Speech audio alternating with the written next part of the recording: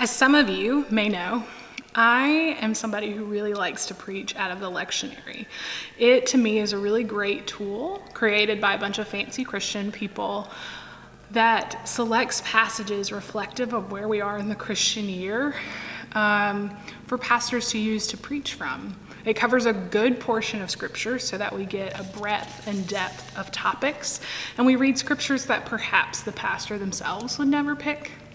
So this week, I got online to look at my lectionary. You can Google it too if you want. It literally is just Revised Common Lectionary, and it'll pop up and you can look at the scriptures selected for this week.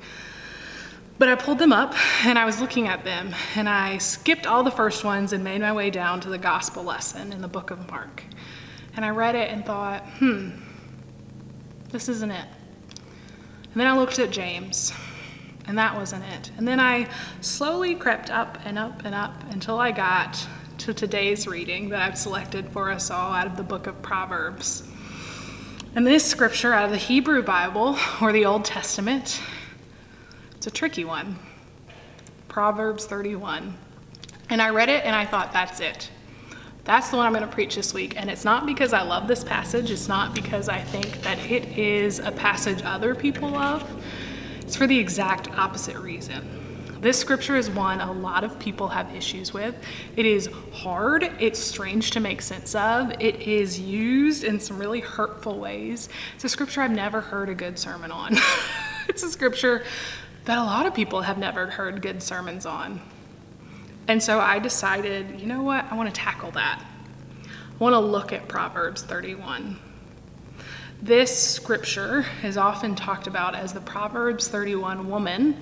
It's labeled that, and there's a whole culture of Christians who really push the idea that the woman in the scripture is who you should be if you are a woman. You can Google it. You'll find tons of articles about how to be the Proverbs 31 woman. There's literally books about like becoming a Proverbs 31 woman in 90 days or less. There's a whole movement called P31 that makes t-shirts and mugs and all these inspirational things you can buy. Christian bookstores have like entire sections dedicated to being a virtuous woman and a modern wife.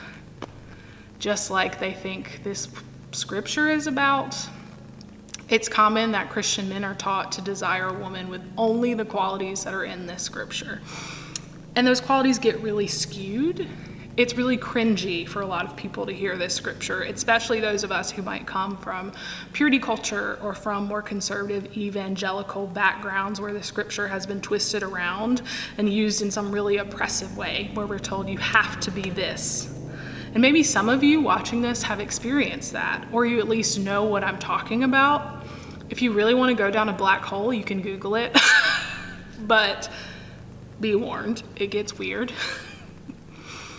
It is a real thing that this scripture, Proverbs 31, is used to force women into particular ways of being and particular roles in the world. We've skewed this text as a culture and as Christians in order to create women who fit a certain mold. And that mold says that you have to bear children, you have to care well for those children, you have to be a master of domestic chores, you have to make every meal and keep your house spotless, you have to never rest or have free time, you have to sacrifice any independence or any of your own identity to do for others. You have to sew and you have to make garments for your home. You have to be the first person awake and the last one asleep. You have to be quiet and not take up too much space. You have to be modest in your presentation of your body. You have to be kind and generous and dainty and beautiful. And if you haven't caught on yet, this type of theology is one where you have to be straight, right? This scripture is used in such a way where we're like, you really have to be this type of woman for this man. It's a text that people cringe over, and rightfully so, because the way it's been used is just really perverted. For those of us for whom this text has been used to slap us in the face, to tell us that we aren't holy enough or we're not the right kind of woman, right? For a lot of people, this text is used to get them in line. It's really hard to look at this text. it's really hard to read this text with all of what a lot of Christian culture tells us. And today, the reason I really wanted to look at it again is because I think this text has a different reading that maybe a lot of us haven't heard. I myself wanted to dive into a different take, a different narrative to understand, is there more to this text? I am someone who really believes we should wrestle with Scripture, especially Scripture that we don't understand or that's been used in harmful ways, which is a lot of Scripture. I also really believe that Scripture that's been used in harmful ways deserves to be wrestled with because it also deserves to be reclaimed, right? This text has been twisted around and weaponized and hurt people, but maybe that's not what it's meant to be about. Maybe that's just what we've done with it. And so rather than toss it out today, I really want to take a look and see if there's a new Proverbs 31 woman for us all, for myself to understand. To give some context about what's happening outside of our associations and our cultural, norms around this text, Proverbs, the book that we read out of, is known as a wisdom book. And it's unlike any other book in the Bible. It's a really unique type of reading. It's a unique book in the Bible. It's its own genre outside of a lot of other biblical texts. Because while a lot of other scriptures in the Bible are articulating theological ideas, or they're telling really lengthy stories, or they're giving us prophecies, Proverbs concerns itself completely with instructing people on what wisdom is, right? It's the wisdom book. It's this simple compilation of a bunch of short instructions on how to live a good and wise life.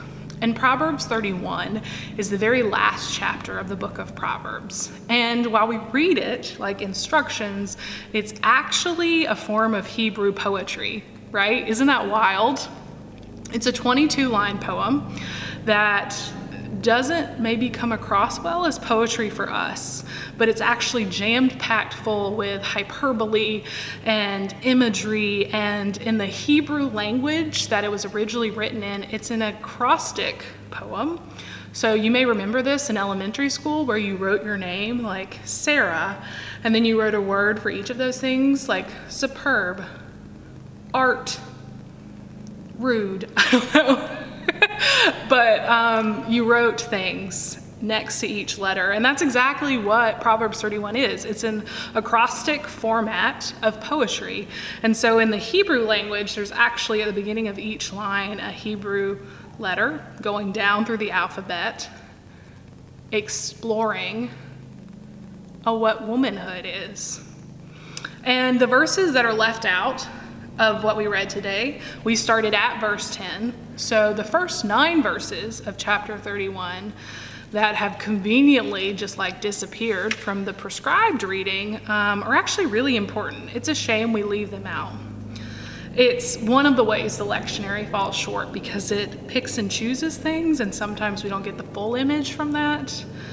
But essentially what the first 9 verses tell us is that this text is written by King Lemuel, who we know nothing about, but he tells us that this is something that his mother handed down to him, that this poem was one which was taught to him by his mother. And then we get to line 10 of this chapter, where the poem really begins, where we started our reading today, and the whole thing is framed by it. Verse 10 of chapter 31 says, "Who can find a virtuous woman?" Or, "A virtuous woman who can find." And then it goes into all of these other things. And that's where we mess up right off the bat, because a more accurate translation of this Hebrew poem says, "A woman of valor who can find." And this text, when we start to dissect it, isn't actually talking about a dainty, feminine, meek woman in the same way we've been told. Translations of this text often erase what it's actually describing, which is a woman of valor, a woman of great power, a warrior woman in some translations, a woman of deep physical strength. We get it wrong because we think this text is describing for us a virtuous woman, a dainty woman, a stereotypical archetype, but actually this woman is a heroic one. She doesn't do the things that we mentioned at the beginning of this sermon, at least not in the same way. This woman is a huntress. She provides food for her family. She gets up early and hunts. She provides financial resources for her family. She's an entrepreneur. The scripture really tells us that she goes out and she buys a field of her own earning and plants a vineyard there. This woman watches over the affairs of her household. She girds herself with strength. Specifically, the translation said she girds her loins. It says that she laughs often in victory. She extends her arms to the needy. She supports her loved ones, and she fills in the gaps in the world where they're needed. This is the woman of this text when we're faithful to the original writing. And it's very different from the Proverbs 31 woman we've been taught. This woman is not meek. She's not submissive. She's not so many of the things we've been taught a Proverbs 31 woman should be. She's fierce. And realistically, this text is not just about one woman. When King Lemuel writes about this, he's not writing about a specific woman. He's writing about this poem his mother has taught him that's meant to be a celebration of who women are, of the space that they take up in the world. Like other really good poems, this poem is meant to draw attention to the overlooked glory of the everyday. And what that means is it's meant to highlight the importance of women in everyday lives, especially in a biblical world where they aren't necessarily viewed as full people, and they certainly aren't celebrated for their contributions very often. This text is meant to highlight the many different roles women play in the world. And while we view it as an instruction for how women should be, actually the only instructive language really used in this scripture package comes when it's directed towards men. And it tells them they need to honor a woman for all her hands have done. It's not telling women how to move their hands through the world. It's telling the men in this biblical community that they need to honor women for the way that they move through the world. If we hold up every woman in the Bible next to this scripture, we realize none of them really mark all the things on this box, right? The great heroines of the Bible, Rahab and Hannah and Sarah and Mary Magdalene, and all of these women in the Bible, named and unnamed, none of them really mark off every characteristic of this scripture. And we realize that's because it's not a checklist. The Old Testament scholar Ellen Davis, who teaches at Duke Divinity, where I went, go Duke, notes that this poem is not at all meant to honor one particular woman who is above all others, but it's meant to underscore the significance of the role of women in a world that is a household-based economy. The Proverbs 31 woman is not at all an ideal to measure up to. It's a reminder that there's an importance to the work that these women are doing in a time when they're viewed as property and less than human. It speaks to all these different things that women do in the world, whether that be domestic work, motherhood, hunting, cooking, to being an entrepreneur, to caring for others, to filling in the gaps. Rachel Held Evans, one of my favorite ex-evangelical writers, comments that a woman of valor is not a star because of what she does, but how she does it. She moves through the world with valor. And that's what this text is about. There's this deep realization that there's so many different things women do and so many different forms of womanhood. And it's not about what you do, but having valor in what you're doing. In the Jewish culture, something that I learned recently is that this passage is used between women to actually lift each other up and encourage each other. They see each other doing brave things and they say, "You are a woman of valor." It's common practice for women to identify each other as a woman of valor and celebrate their achievements through the use of quoting this text. And so today, friends, I want to invite us to reclaim this text, not as an oppressive one, telling us what those people who identify as women should be, but realize that this text invites us into an expansion of what it is that makes a great woman, and perhaps even an expansion of what a woman is. This text is highlighting what makes a human of valor. It's highlighting the importance of noticing what people who are viewed in the world as small and unimportant are doing, and realizing that their contributions are large and vast, and celebrating them. As we are invited into this text, our understanding of valid and celebratory our understanding of valid and worthy forms of womanhood should expand.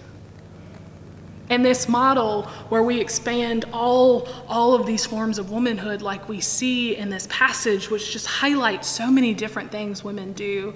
In that model, if we adapt it into the modern world, then the stay-at-home mom and the businesswoman and the addict and the woman who never wants to have children and the woman who feels called to having children, the woman who cleans her home daily or who never cleans her home, they're all a woman of valor. If we open this up, then we realize that a trans woman and a woman of little means and a woman with strong opinions who pushes to be heard, all of them are women of valor. We realize that the woman who cusses like a sailor, who struggles with depression, we realize that the folks who identify with womanhood but also feel they're more than just women, who identify with other forms of gender, they are people of valor. In this text, all these different forms of womanhood, all the ways that women are moving through the world, or feminine identifying people are moving through the world, are blessed. And if we look at that in the modern world, what it means is all the different ways we see female identifying people, or feminine people, or women move through the world, all the different ways we encounter every day are blessed too, and they should be celebrated. That, friends, is the truth of Proverbs 31. That is the truth of the Proverbs 31 woman. She's not a single woman, she's an archetype. She's not an example we should feel small next to. She's not an ideal to be upheld. She's not a list of qualities. She's not something that should be used for persecution. She's infinite.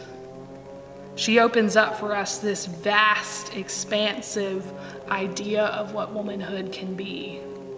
She opens up this ideal that that people who are ignored are people of valor, that the way they move through the world should be celebrated and noticed, that women who feel they're not acknowledged are noble, that being one of the many, many things on this list which we could expand in modern terms is noble. That, friends, is the good news of this text. And I hope that for you all who have a hard time hearing it, maybe we can reclaim it. Maybe we can take it back from that evangelical background, or that purity culture, or that thing that told you that you have to be this Proverbs 31 woman that just feels like a really gross thing to you. Maybe we can realize what's happening in this is this whole large variety of moving through the world. And it's reminding us that that should be celebrated, that it should be acknowledged, that it's blessed. That if you are a woman or a person who moves through the world uniquely, you are a person of valor. You're doing work that should be noticed and celebrated. Amen, friends.